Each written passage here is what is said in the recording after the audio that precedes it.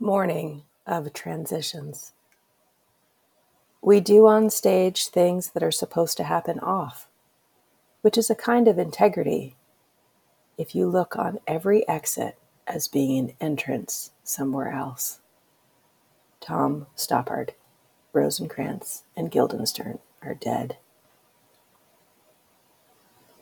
Frost covered the fields, giving everything a silvery glow. This was to be a morning of transition. The sun would burn off ice. Within a few hours, the cloud cover gave a hint of more weather to come. This might be a day of transitions.